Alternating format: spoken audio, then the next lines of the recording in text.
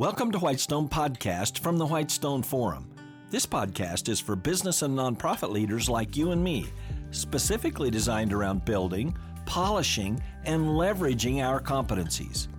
Each episode will provide a lens through which ever-growing citizens of God's kingdom can think about very effectively impacting every one of their organizations. For Whitestone Podcast, I'm Kevin Miller. One of the most effective stumbling blocks to great leadership and stewardship is the leader's lack of perception of his or her faults. Here's a powerful example for us. The astounding exchange in 2 Samuel between Nathan, God's prophet, and King David. I've broken that short exchange down by themes. First, God's parable for David through Nathan, and I'm quoting, "And the Lord sent Nathan to David. He came to him, and he said to him, 'There were two men in a certain city, the one rich and the other poor. The rich man had very many flocks and herds, but the poor man had nothing but one little lamb which he had bought. And he brought it up, and it grew up with him and with his children. It used to eat of his morsel and drink from his cup and lie in his arms, and it was like a daughter to him. Now there came a traveler to the rich man, and he was unwilling to take one of his own flock or herd to prepare for the guest who had come to him. But he took the poor man's lamb and prepared it for the man who had come to him." Unquote. Second, David's anger that was grounded in blind hypocrisy. And I'm quoting the story again. "Then David's anger was greatly kindled against the man, and he said to Nathan, 'As the Lord lives, the man who has done this deserves to die, and he shall restore the lamb fourfold, because he did this thing and because he had no pity.'" Unquote. Third, Nathan's confrontation of David, and I'm quoting. "Nathan said to David, 'You are the man. Thus says the Lord, the God of Israel. I anointed you king over Israel, and I delivered you out of the hand of Saul. And I gave you your master's house and your master's wives into your arms, and gave you the house of Israel and of Judah.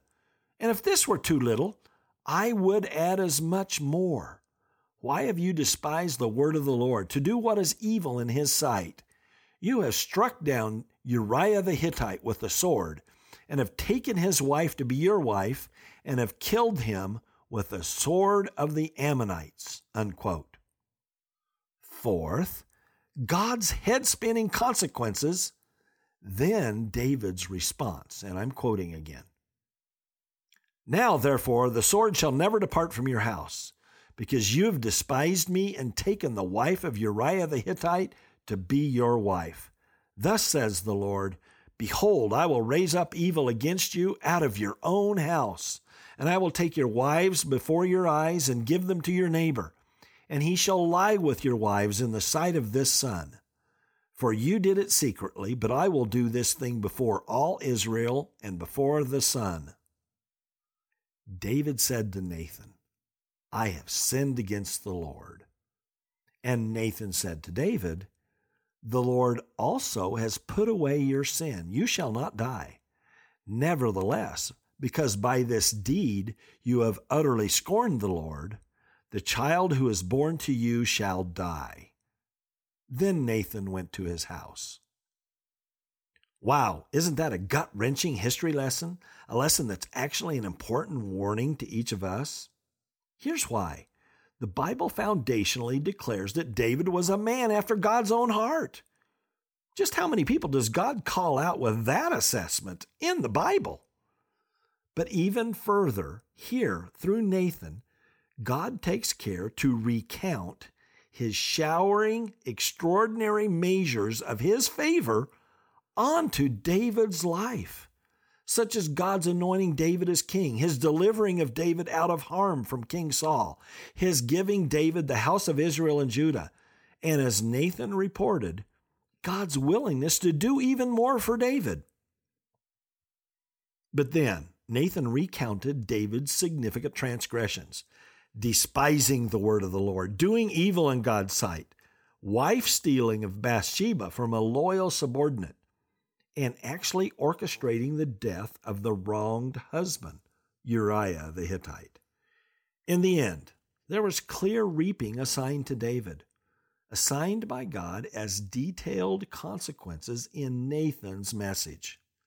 For example, the sword never departing from the house of David. That meant nothing but warfare for David. Then, evil against David by his own family and the giving of David's own wives to others. That would contemplate the sister-raping son of David, Amnon, and another of David's sons, Absalom, illegitimately, aggressively pursuing the throne and power of King David himself. And who can forget the death of David's child? Throughout this sad saga of Nathan's confrontation, did David see himself as the necessarily humble shepherd boy, owing all of his elevation to God?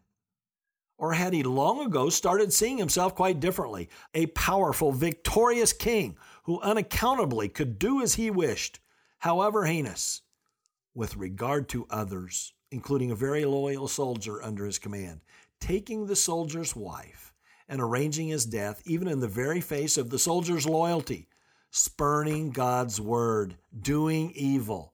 This was spiritual blindness, of course, a deliberate lack of pursuit of God's wishes, a spurning of God's will. But this was no shallow thing for David. By now, his compounding of multiple sins was deeply self-justifying, with little apparent regard for God. So, when Nathan was sent by God to confront David, David not only did not recognize himself in Nathan's parable, David's anger actually burned against the trespasser in the story. David simply did not see his faults as a person and as a leader, being quick to condemn others, while failing to see the direct applicability or relevance to his own life, his own failings. This was not just spiritual blindness, this was blindness upon blindness. In 2 Corinthians 3:18, the Apostle Paul references the Christian life as being captured in the phrase, glory to glory. And of course, this phase of David's decision-making was pretty much the opposite, spiritually speaking, from blindness to blindness. Note that I just said David's decision-making. These grave missteps by King David were distinct decisions, made one after another, and the sinful errors were compounding. This is one of the all too common entangling dimensions of high leadership, where the leader has been given an abundance of power in the social context and structure of the events of the day, whether that's a nation like David's Israel, or a church in the Middle Ages, or a family business today. As Lord Acton famously said, power corrupts. Absolute power corrupts absolutely. And there always seem to be enablers or toadies or sycophants. Whatever might be the appropriate label for those supporters who actively or just passively stand by and support the behaviors of the transgressing leader. Think of modern politics, or for that matter, politics in any era. How often have the unacceptable behaviors of political adversaries suddenly been deemed acceptable when it's our leader who similarly transgresses, but does so in the name of supposedly much bigger political stakes? But look how the rest of David's life was so dramatically impacted through several significant, lamentable events: loss of an infant, family crime and betrayal, a wearying focus on the sword. Well, suffice it to say, in God's economy, compounded spiritual blindness can have significant consequences. But God inspired a few powerful words to come from the mouth of Nathan toward the end of Nathan's encounter with King David. And those words to David were these, and I'm quoting, "The Lord has put away your sin," unquote. So God's grace and mercy were clearly resident in the midst of God's judgment in the remaining mundane events of David's kingly leadership. Remember, David did not even recognize correction in the message from Nathan. This is important for you and for me. Are we so entrenched in our leadership self-justification that we not only ignored God's best in getting there, we also don't even recognize our transgressions when they are directly pointed out. Now's the time. Now's always the time to seek accountability in our prayer life, asking the Holy Spirit to convict us and convince us of crooked paths in the past, straight paths ahead, and God-given grace and mercy that accompanies repentance. Will the consequences of our transgressions be waived, be swept away?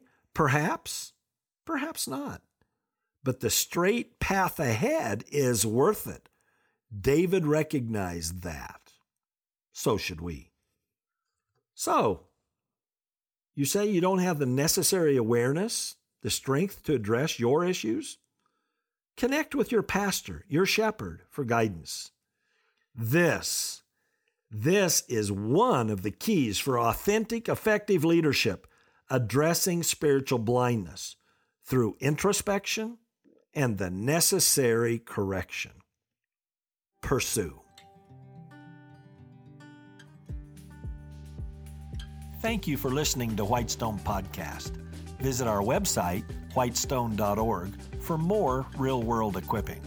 There you'll find uncommon video teachings, application and action questions for this podcast episode, and more.